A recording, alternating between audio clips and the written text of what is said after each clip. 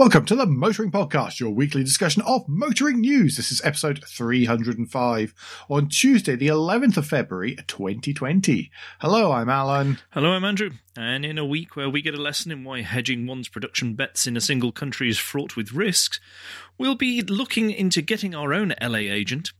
We wonder how accepting of delivery carts the public will be, and we enjoy a restored Alpha. But first, we have a touch of follow-up, and it is Ghosn. The first bit of it is that Carlos Ghosn has taken Nissan and Renault, I think it is. No, it's Nissan and Mitsubishi. Sorry. Oh, Nissan and Mitsubishi, thank you. To smarty pants. Court in Holland, in Amsterdam, for unlawful termination of his employment.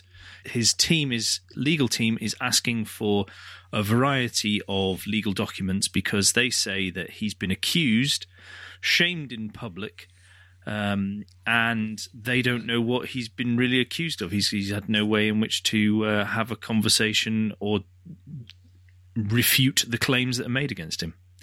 Funnily enough, Nissan and Mitsubishi's legal team have said, not a chance, thank you very much.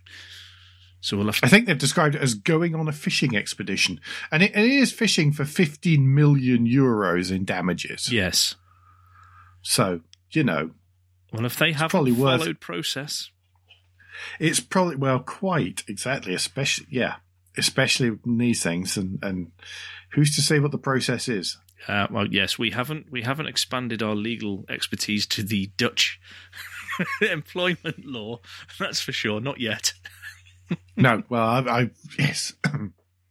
Yes. Well, I'm not linking to this story, but it was rumoured, or it is rumoured, that Carlos Ghosn has employed a very famous LA agent in which to seek out TV and movie deals about his story. This is allegedly. I'm not sure how much I'm convinced by that, but we should have done that last week, shouldn't we? I know, 2 BBC requests in a week. Yes, because they seem to have found us, and it's very nice when mainstream media recognises you. Well, kind of ask you. I think they do cast out quite a wide net, though. To be honest, let's not flatter ourselves. We made it into that net. Well, yes, that's true. That's true. Anyway, let's keep going because that almost sounds like we're sitting here patting each other on the back over something very small, but never mind. The UK new car market in January fell 7.3%. That's slightly more than a rounding error. That's more than a rounding error. That's a distinctive dip, I would say. Not great at all. So the total numbers were 149,279 vehicles registered in January 2020, as opposed to 161,013, unluckily enough. A few percentage changes. Private registrations were down at 13.9%, fleet 2.2%, and business 4.2%. Up. Business was up 4.2%. Oh, business was up 4.2%. So it was. Pardon me.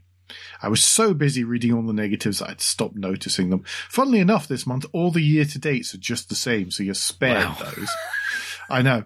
There was a 36% drop in diesel registrations, 9.5% in petrol. Battery electric vehicles are up 203%. Plug-in hybrids up 111%. Hybrids generally up 20%. Just a hybrid was up, of the potentially self-charging variety, was up 20.6%. And mild hybrid diesels, mild hybrid petrols up a couple 100%, a few 100% in the case of mild hybrid diesels.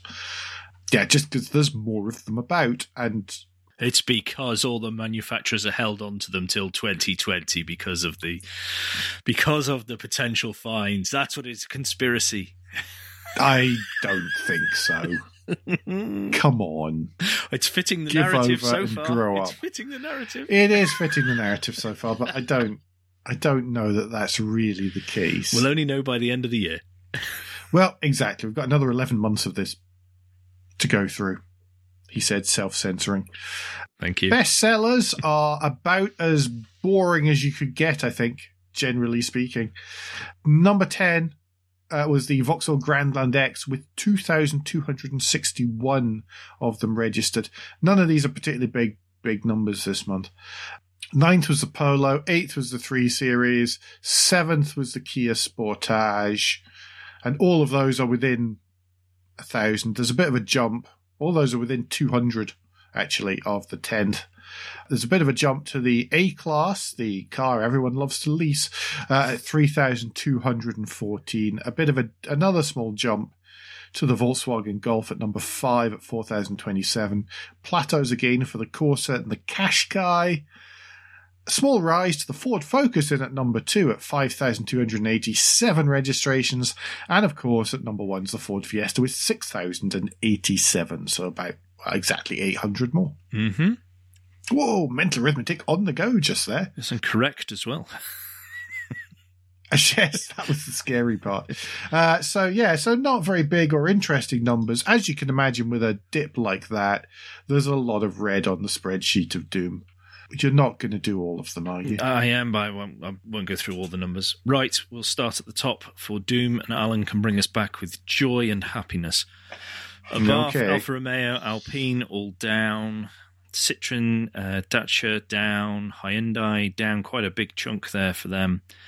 Sorry, Dacia were down 51%, by the way, that was a particularly bad. That's one of the worst of the month. Hyundai down, Kia down.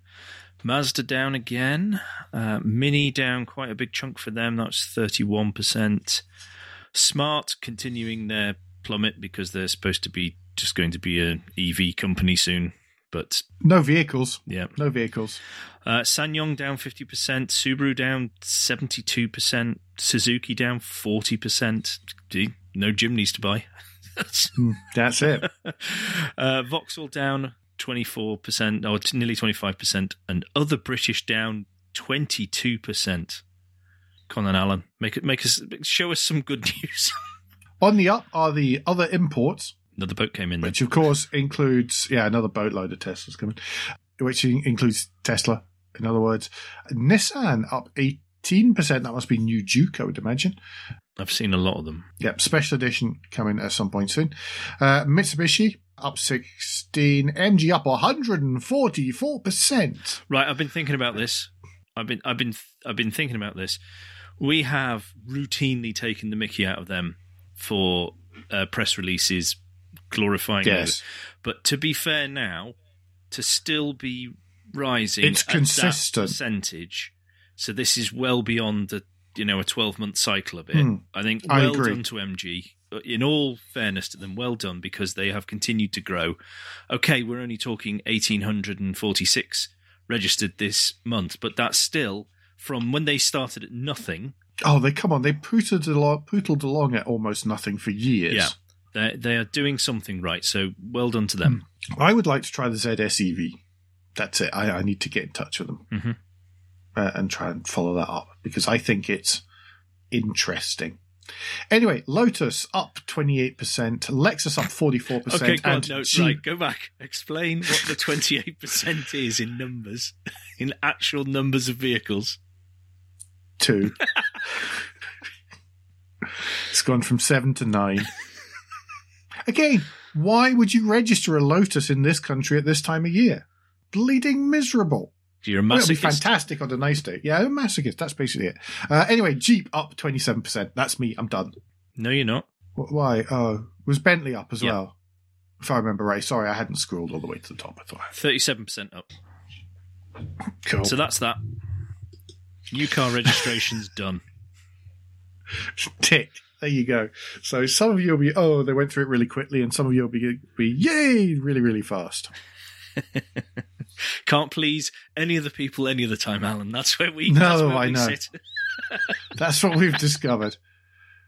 Right, let's move on. Connected with sales, registrations, and all the rest of it, Mercedes-Benz came out with their results for last year, and they have taken a real big hit to profits. Their income was up, actually, 3% on the revenue, sorry. It was up 3% on the previous year at £145.5 billion. But they had been hit by legal costs, and including in that is a fine for... And this is one of those moments where you go, because this was to do with various diesel models were suspected of featuring measures to manipulate exhaust emissions, or Dieselgate as we know it, normally if it was Volkswagen. And it's amazing how these other companies that have been found or suspected to be using devices have pretty much only got legal costs. It's not like there's been a reputational damage like Volkswagen have had. No, exactly. But even then, if there was serious reputational damage at Volkswagen, we wouldn't see the continued increase in sales and everything else. It's a bizarre one. But it was £769 million worth of fine we're talking about here. Yeah. Yeah, and plus what you also have to add in, which we covered slightly last week, as part of their recalls, is they've been hit by the airbag recall, a further airbag recall, which most manufacturers have been hit by on that side of things. One of the big other issues they've had is their van division, which made a 2.6 billion loss, which is... How on earth has it managed that? Sorry, I don't understand that. Well, considering light commercial seemed to be a booming market in Europe. And the Sprinter's still selling well. Yeah. I mean, it's definitely a big market in the UK, but they're going to can the X-Class, aren't they? They are, which is, well, you see, that was part of the tie-in with Nissan, of course, and the alliance. And if they're stepping away from that, I mean, you don't see that many Citans. You see a couple of X-Classes. It's a shame because I liked it. Really old now. I mean, they desperately need a new. The game has moved on so far. They have always suffered from a hefty whack with the ugly stick. In fact, I don't think that there's been a vehicle that we've had as a test vehicle for a week where I have been quite so scathing about it as the Citan. Yeah, the looks were not in its favour. Neither was the pricing. That's the thing. I don't understand it. And the world's smallest sat-nav. But I don't know. Moving on, maybe the size of my thumbnail. Moving on, and it was because I've got a picture to prove it. But they are also heavily investing in electrification, connectivity, and driver assistance technology. So that's still got to go on because things are moving forward. And part of the consequence of all this is they say 15,000 roles across the UK, across the globe. It's not all about us. Across the globe are expected to be lost. That includes management positions, so that's not just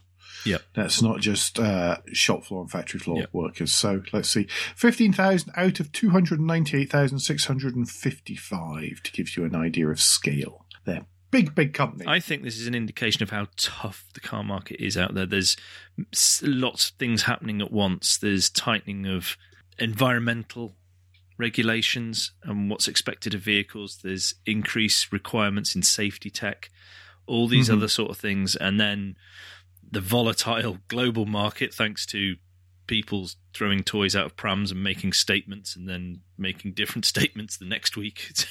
It's just very hard. On both sides of the Atlantic. Yeah, absolutely. It's not one particular side. This is a global phenomenon we're all blessed to be enjoying. You're a little ray of sunshine tonight, aren't you? I am. So we're trying to get most of the bad news over in, I don't know, these three stories. So Jaguar Land Rover is to cut production at Castle Bromwich and Solihull as a cost-cutting measure due to falling demand. They're going to move to a 4-day week, isn't it? Yes. Yes, a 4-day week from late February. That's because of basically falling demand for XE, XF, and F-Type at Castle Brom, and also a little bit on Range Rover Sport, Velar, and F-Pace as well. They're all in mid-cycle as well, aren't they? That's the challenge, yeah. But it's not all doom and gloom. Evoque sales are up 30%. Disco Sport is up 9.2%. And remember, those are nice new models there that are peaking. Jaguar sales declined for every model, sadly. Yep. Right. The last bit of probably bad news.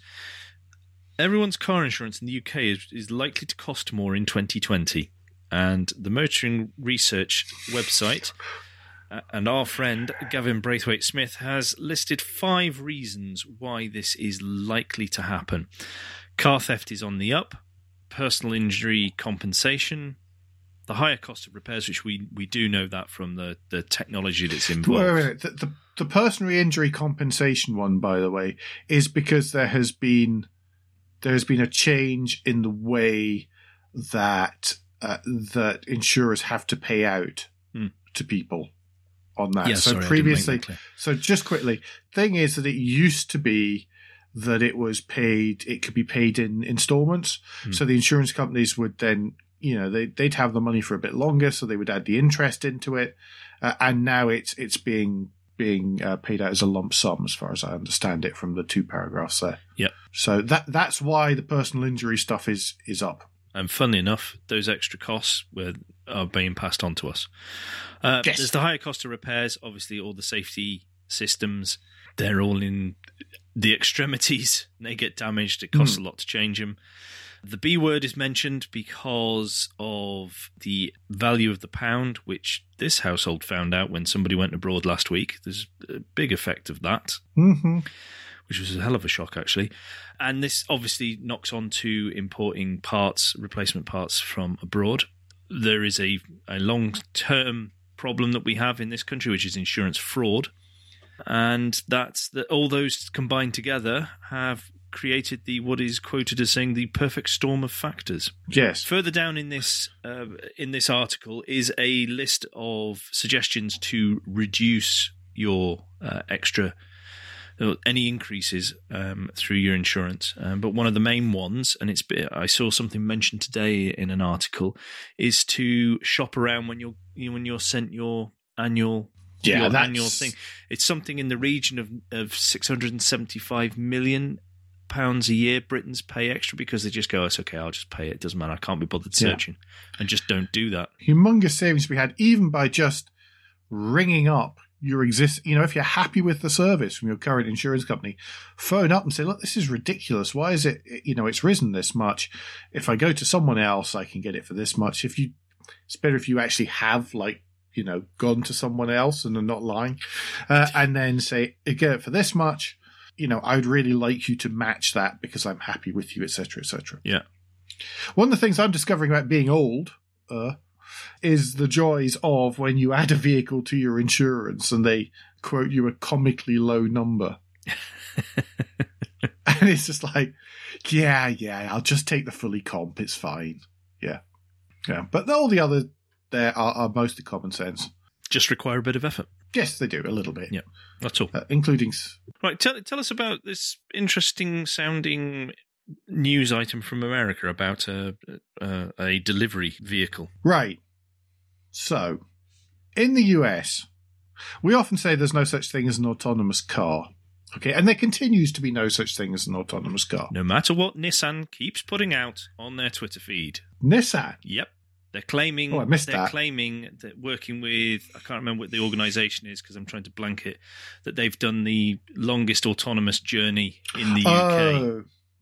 Even though there was a guy sat at the wheel for the entire time who then took over when it came off the motorway. Yes. Well, there we go, huh? That's marketing for us.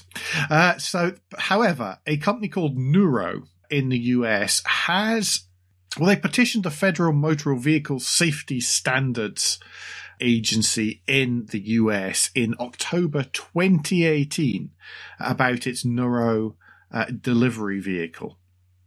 Okay, and whether or not that it could have exemption from some of the NHTSA requirements about vehicles that they have to have side mirrors, rear visibility, glazed windscreen, all of these kind of things. Because what it wants, what it now has permission to do, is to run essentially a little autonomous van on the roads in the US. And it is properly autonomous. It has sensors in all the places you'd expect sensors. It's about the size of a small pony, I think. That was the best I could come up with as sort of size of things. So it's like a very small car. But it doesn't have space for a passenger. All it does is carry goods. Mm-hmm. It'll only do 25 mile an hour as well. Well, I'm just getting to that. So, however, in order to do this, it is limited to 25 miles an hour. It is possible for it to be remotely driven by someone at a neurotechnical center should something go wrong. Obviously, it cannot carry people So there are a lot of limitations to this vehicle, and they're trying to do it, and it seems that everything is being done to try and minimize risk. But it is going to be an autonomous vehicle on the road. Now, some of you who have been to Milton Keynes recently might think, but they've got them in Milton Keynes. It's like, no, it's significantly bigger than the little Starship robots that you see buzzing along the cycle paths and the pavements in Milton Keynes. Where Milton Keynes, by the way, being, because they're not on the road, they are on the pavement. And as well as that, Milton Keynes minimises the number of places where pedestrians have to cross roads and stuff, so they can buzz along the pathways which go under the roads, through the underpasses and all that kind of thing. So it's a bit different. Mm-hmm. Obviously, the challenge with one of these kind of devices for delivery is that you still have, this one is big enough that it still can only stop in the road. So when it delivers something, you still have to go out and fetch it. It's not like there's a little Amazon man who comes to your door. Yeah. And that, to me, I think is the flaw in these things. Yeah, that's the bit I don't understand. People talk about the last mile issue. I think it's the last 50 feet issue, or however it is from the road to your front door. Because today we happily enjoy people driving a vehicle that's probably clapped out and all the rest of it to deliver our fast food, and we expect it to come to our door and not for us to have to go out in what is delightful weather right now, particularly. I think in California it might be that it's less of an issue because you can just go out in bare feet or out in flip-flops or whatever. But I don't know, here in the UK where it's sort of cold and damp and crappy, that doesn't really follow. I mean, I can see the sense with the little ones. If they come up to your front door and you just have to open the door and get what it is out of it. But these just... But I've seen other concepts where basically it's a big thing and then it has little robots that come off it, and then they actually, the big one pulls up near your door and a little thing comes out, and then the mothership. Yeah, exactly that model. Mothership, and this little thing comes up, which is a little bit creepy, to be honest, but it's getting it to your door. Yeah. But I think that challenge number one is, of course, getting these things on the road. There's a good, on the Jalopnik article that's linked in the show notes, there is a video from Neuro of it at a proving ground about 2 years ago. And I would hope that there've been improvements since. Yeah. But about 2 years ago, and it's showing, and they do actually have people cycling and all sorts of stuff, and it shows it working its way around them as part of the demonstration. It's quite interesting. Whether you like the overall concept or not, it is quite interesting that this is possible. I mean, I can see this sort of thing being much more useful in an industrial setting. You could, if you had multiple sort of units in an industrial park and you needed stuff transported from one to another, then this would be absolutely perfect for that. Really would be. Yeah. Well, we'll see how it goes. Yeah. Just thought that was an interesting one and a little bit different. No, it is interesting. It is interesting. Right, the last article before we get to halftime. End of part one. Yeah, probably will be. And that is the news that the Justice Department has dropped its antitrust probe against automakers that sided with California on emissions. If you remember last year, the White House got really quite stroppy that California turned around and said, no, we don't care that you want to wheel this back. We're going to make miles per gallon tighter. We're going to make emissions tighter. It's ridiculous that you're trying to do this. This was this, if you remember rightly, was the US president trying to explain to people that by allowing essentially worse emissions and rolling back all of the environmental stuff, then it would make cars lighter and safer and be better for the environment. Okay. Yeah. That was what was behind this. Yeah. Well, and as we know, he reacts so well when somebody defies him or publicly calls him out. So he got the Justice Department to investigate and try and take the car manufacturers, which was Ford, Volkswagen of America, Honda, and BMW, to antitrust. But it turns out they've done nothing illegal whatsoever. So they wished that this had quietly gone away, but it hasn't, as this is all splashed inside the New York Times, which is the link in the show notes. I find America fascinating because the power the states actually have is, I know it's a different setup over there than over here, but it would be like Lancashire suddenly turning around and going, right, from now on, we're only going to have these things. You've got to remember that it is essentially 50 little countries. Yeah. Kind of gathered under one banner. And Germany's a bit similar.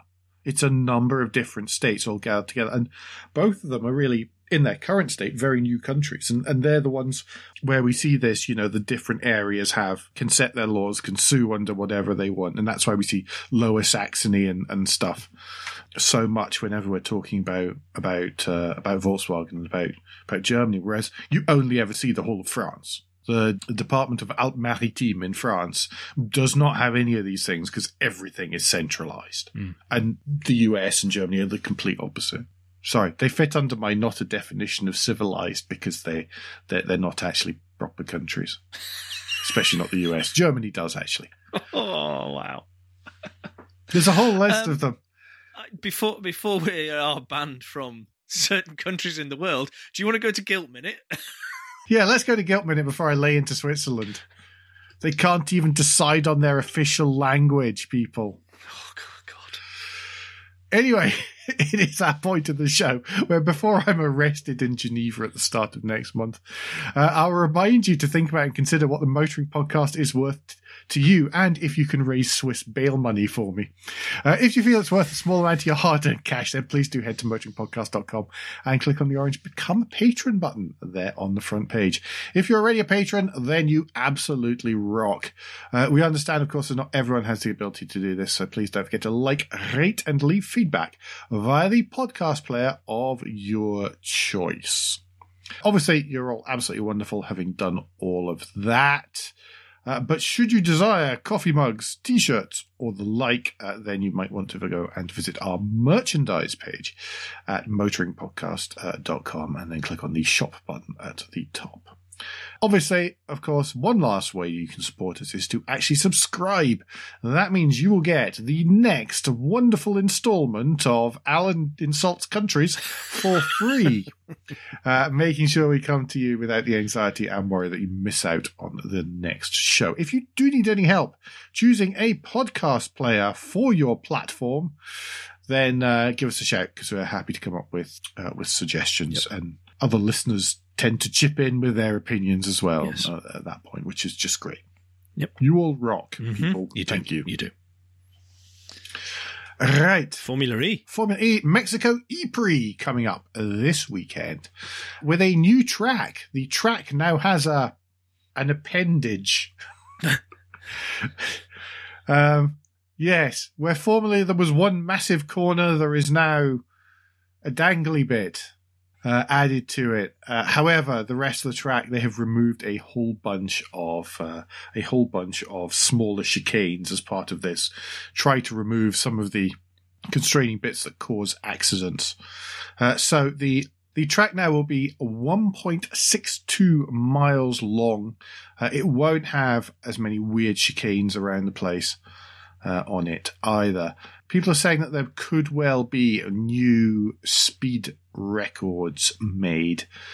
They are expecting the speeds to actually approach 150 miles an hour, which is, I think it's the limit. It's pretty much the limit on the cars. The reason they are limited speed-wise, by the way, is because of where the races take place. And it means that they have to limit the speed on these things. And this is why the chicanes have always been there. So that they don't need to have 2 helicopter ambulances, a full-on medical centre, etc., on site at the race, because most of the time it's not possible to basically there isn't room for it. Yeah. But that's the reason why Formula E is like that. It's because it keeps them below a certain FIA standard, and this is going to get them as darn close as they're ever going to get, I think. Well, there's also the altitude, isn't there? Because of the air, that might help with the speed. Because they're electric, the thinness of air, they'll be able to pass through it easier. Possibly. But because they're not a combustion engine, they don't need to suck the air in. They don't lose power, I know, yeah. No, I hadn't thought of that, and yeah. Okay. That's a good point. Interesting one. I'm looking forward to seeing if it does. Well, I'm looking forward to there being less crashy points for starters, because that's dull. Yeah. But it'd be interesting to see what a really fast track does equate to. Yes, exactly. And from a spectator point of view. Yeah, absolutely. No, it should be a good one. It should be well worth tuning in for on Saturday. Yep. Rally Sweden, which is, by the way, a civilized country. I'm so glad you said that. You know from personal experience, having been there. It is this weekend, Rally Sweden, and they've had to tweak the route because there's very little snow. So this is actually going to be a sort of horrible, gravelly, bit of icy, bit of snowy, yucky one, really. Not what we would typically expect. So no, it's going to be quite hard work, I think, for the drivers. The general consensus of the reporting on it is it's going to be a grim one for the teams to get through. They weren't sure if it was even going to be on a week ago. No. That's how close it's run. And as it is, I mean, there's a whole bunch of stages which have been cancelled. So they are running on fewer stages, including I think it's Vargosen stage, excuse my pronunciation, which is the one with Collins Crest. Boo and indeed hiss for the lack of snow. Absolutely.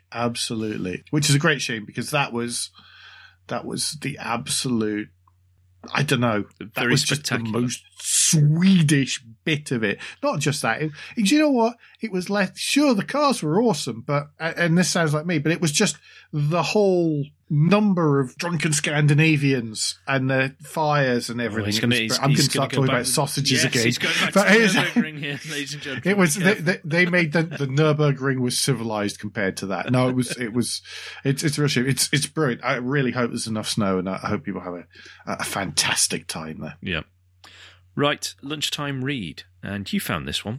This is from Vice, which we don't normally go to, but it is, the title of the article is "Electric or Not, Big SUVs Are Inherently Selfish," and this is off the back of the news that General Motors is bringing out or trying to reimagine the Hummer brand, and this time as an electric-only vehicle and brand.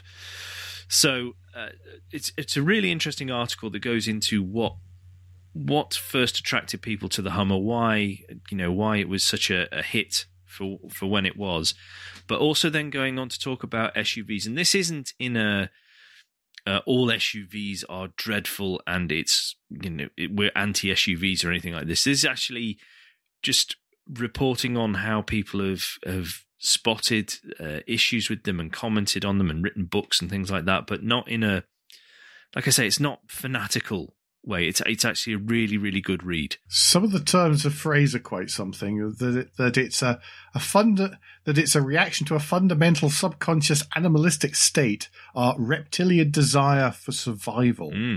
Well, we've asked the question on this show quite a few times, haven't we? That particularly when we've had the designers on. Are cars a reflection of society, or is society a reflection of cars, or is it 6 of one, half dozen of the other? And you can see that with the SUV. If you look at, well, it is easy to agree with that sentiment if you look at society across the globe generally, and then look at what is the most popular vehicle that people are buying. That people are trying to make themselves, if we go animalistic, they're trying to make themselves look bigger. They're trying to make themselves more imposing than anything else, and frighten anyone off before there's a threat and things like that. But also, I think there's a retreating as well. It's almost like the people are going around in their own ivory castle. Oh, look, we've kept everybody out. We're all isolated. We're safe in here. Especially stuff like the H2 and H3, which were big and imposing on the outside, but absolutely tiny with tiny little windows from the inside. Yeah.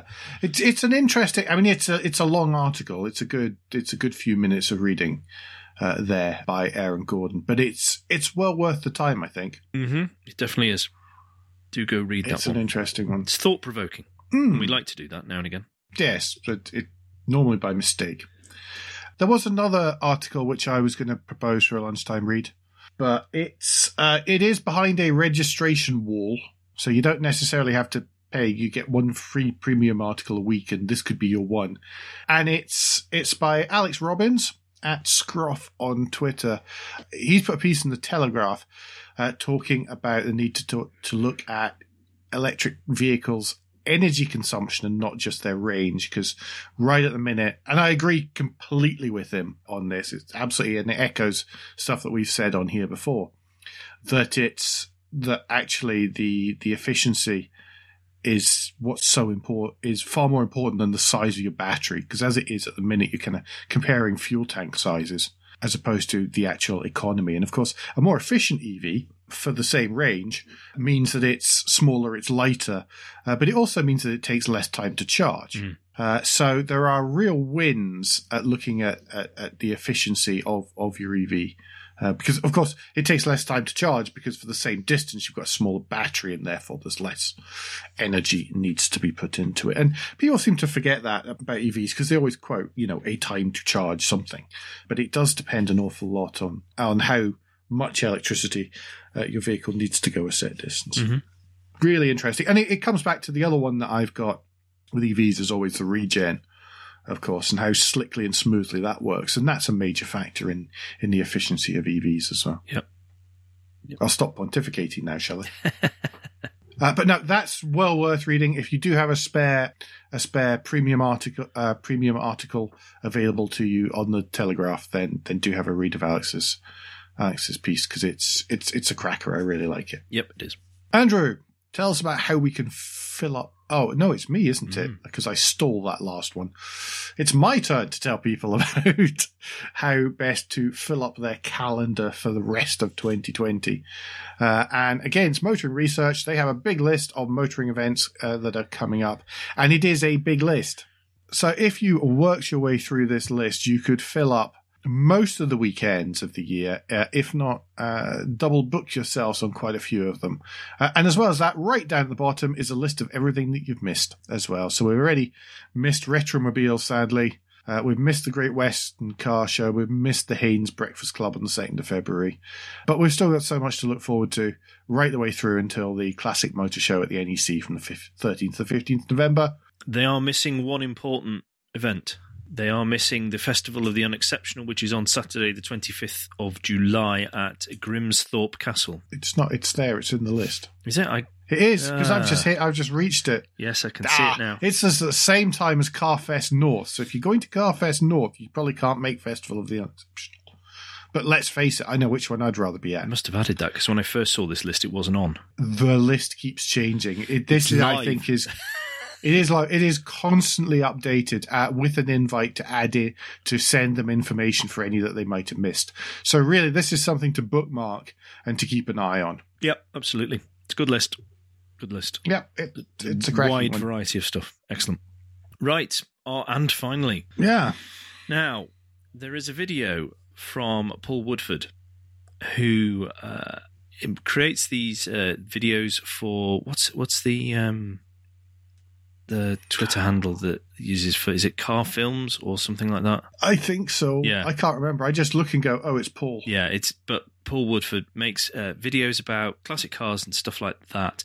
And this time he has actually made one using the Great Escapes Alpha Sud, of which I have sat in while it was sitting dusty in the corner. But before it was completely refurbished. Yes, which Graham claims I helped prompt him to do in a tweet, which I will take that as a pat on the back. No problem. I will take reflected glory in that. But they have restored the Alpha Sud, which looks gorgeous. And Paul Woodford has created a video about the history of the Alpha Sud and everything, and what it's like to drive and occasionally be able to stop. Which is rather interesting, considering how handy Paul is at driving. As well. Yeah, quite.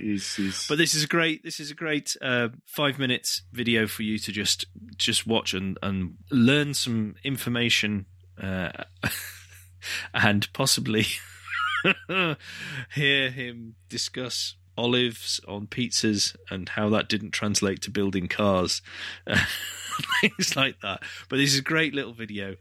And the car is clearly the star in this. Paul's great, but the car is the star in this. And I'm very happy that the Great Escapes that Graham has got this on the road again. And I now need an excuse to go down and visit him.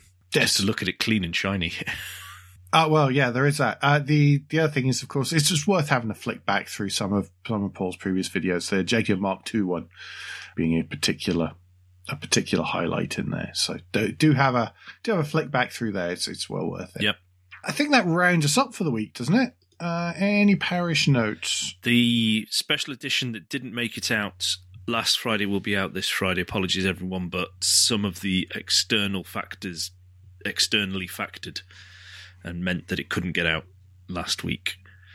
Another thing, we need to thank Daniel Puddlecombe for his kind offers for help for this evening, but it just couldn't happen. But just want to thank him for the suggestions that he came to us with. Yep, there's some stuff for next week's show as well, which I'd missed. So yep. That's a good one. And we're going to have a competition next week. Yes, we are going to have a competition next week. We were meant to have it this week, but we haven't thought of a question yet. Yeah, so stay tuned. You can win something. We're really organised at the minute, as I'm sure you can all tell. Yes, definitely. And there's something worth winning as well. It is. Anyhow, until then, you can give us any feedback and share your thoughts with the show at Motoring Podcast on Twitter and Instagram, on Facebook, and on the contact page of motoringpodcast.com, the hub of all our activities. Don't forget about a Patreon offer available at motoringpodcast.com/support. And please leave a review and rating on Apple Podcast or however your podcast app lets you do such a thing. Andrew, what's the best way to get in touch with you? Best way to get in touch with me is via Twitter. If you search for Crack Windscreen, you should find me there. Now, if people would like to get in touch with you personally, what is the best way for them to do that? Twitter as well, where I'm at AJP Bradley, Bradley. We will be back soon, but until then, I've been Alan Bradley. I've been Andrew Clues. And safe motoring.